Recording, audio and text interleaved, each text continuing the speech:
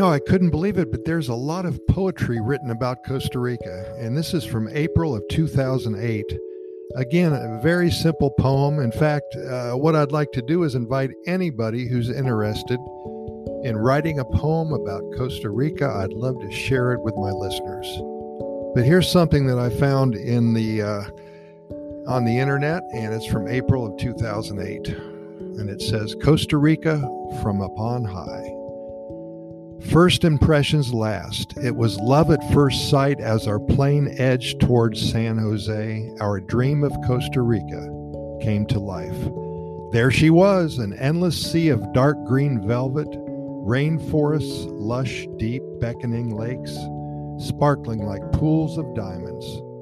Her rounded, layered mountains, interspersed with smoking volcanoes, reached high into the cloud-speckled sky. Her jagged coastline stretched into turquoise blue water. We were lost in her sheer beauty. Suddenly, Cleveland seemed so very far away. From a distance, this Latin lady struck our fancy.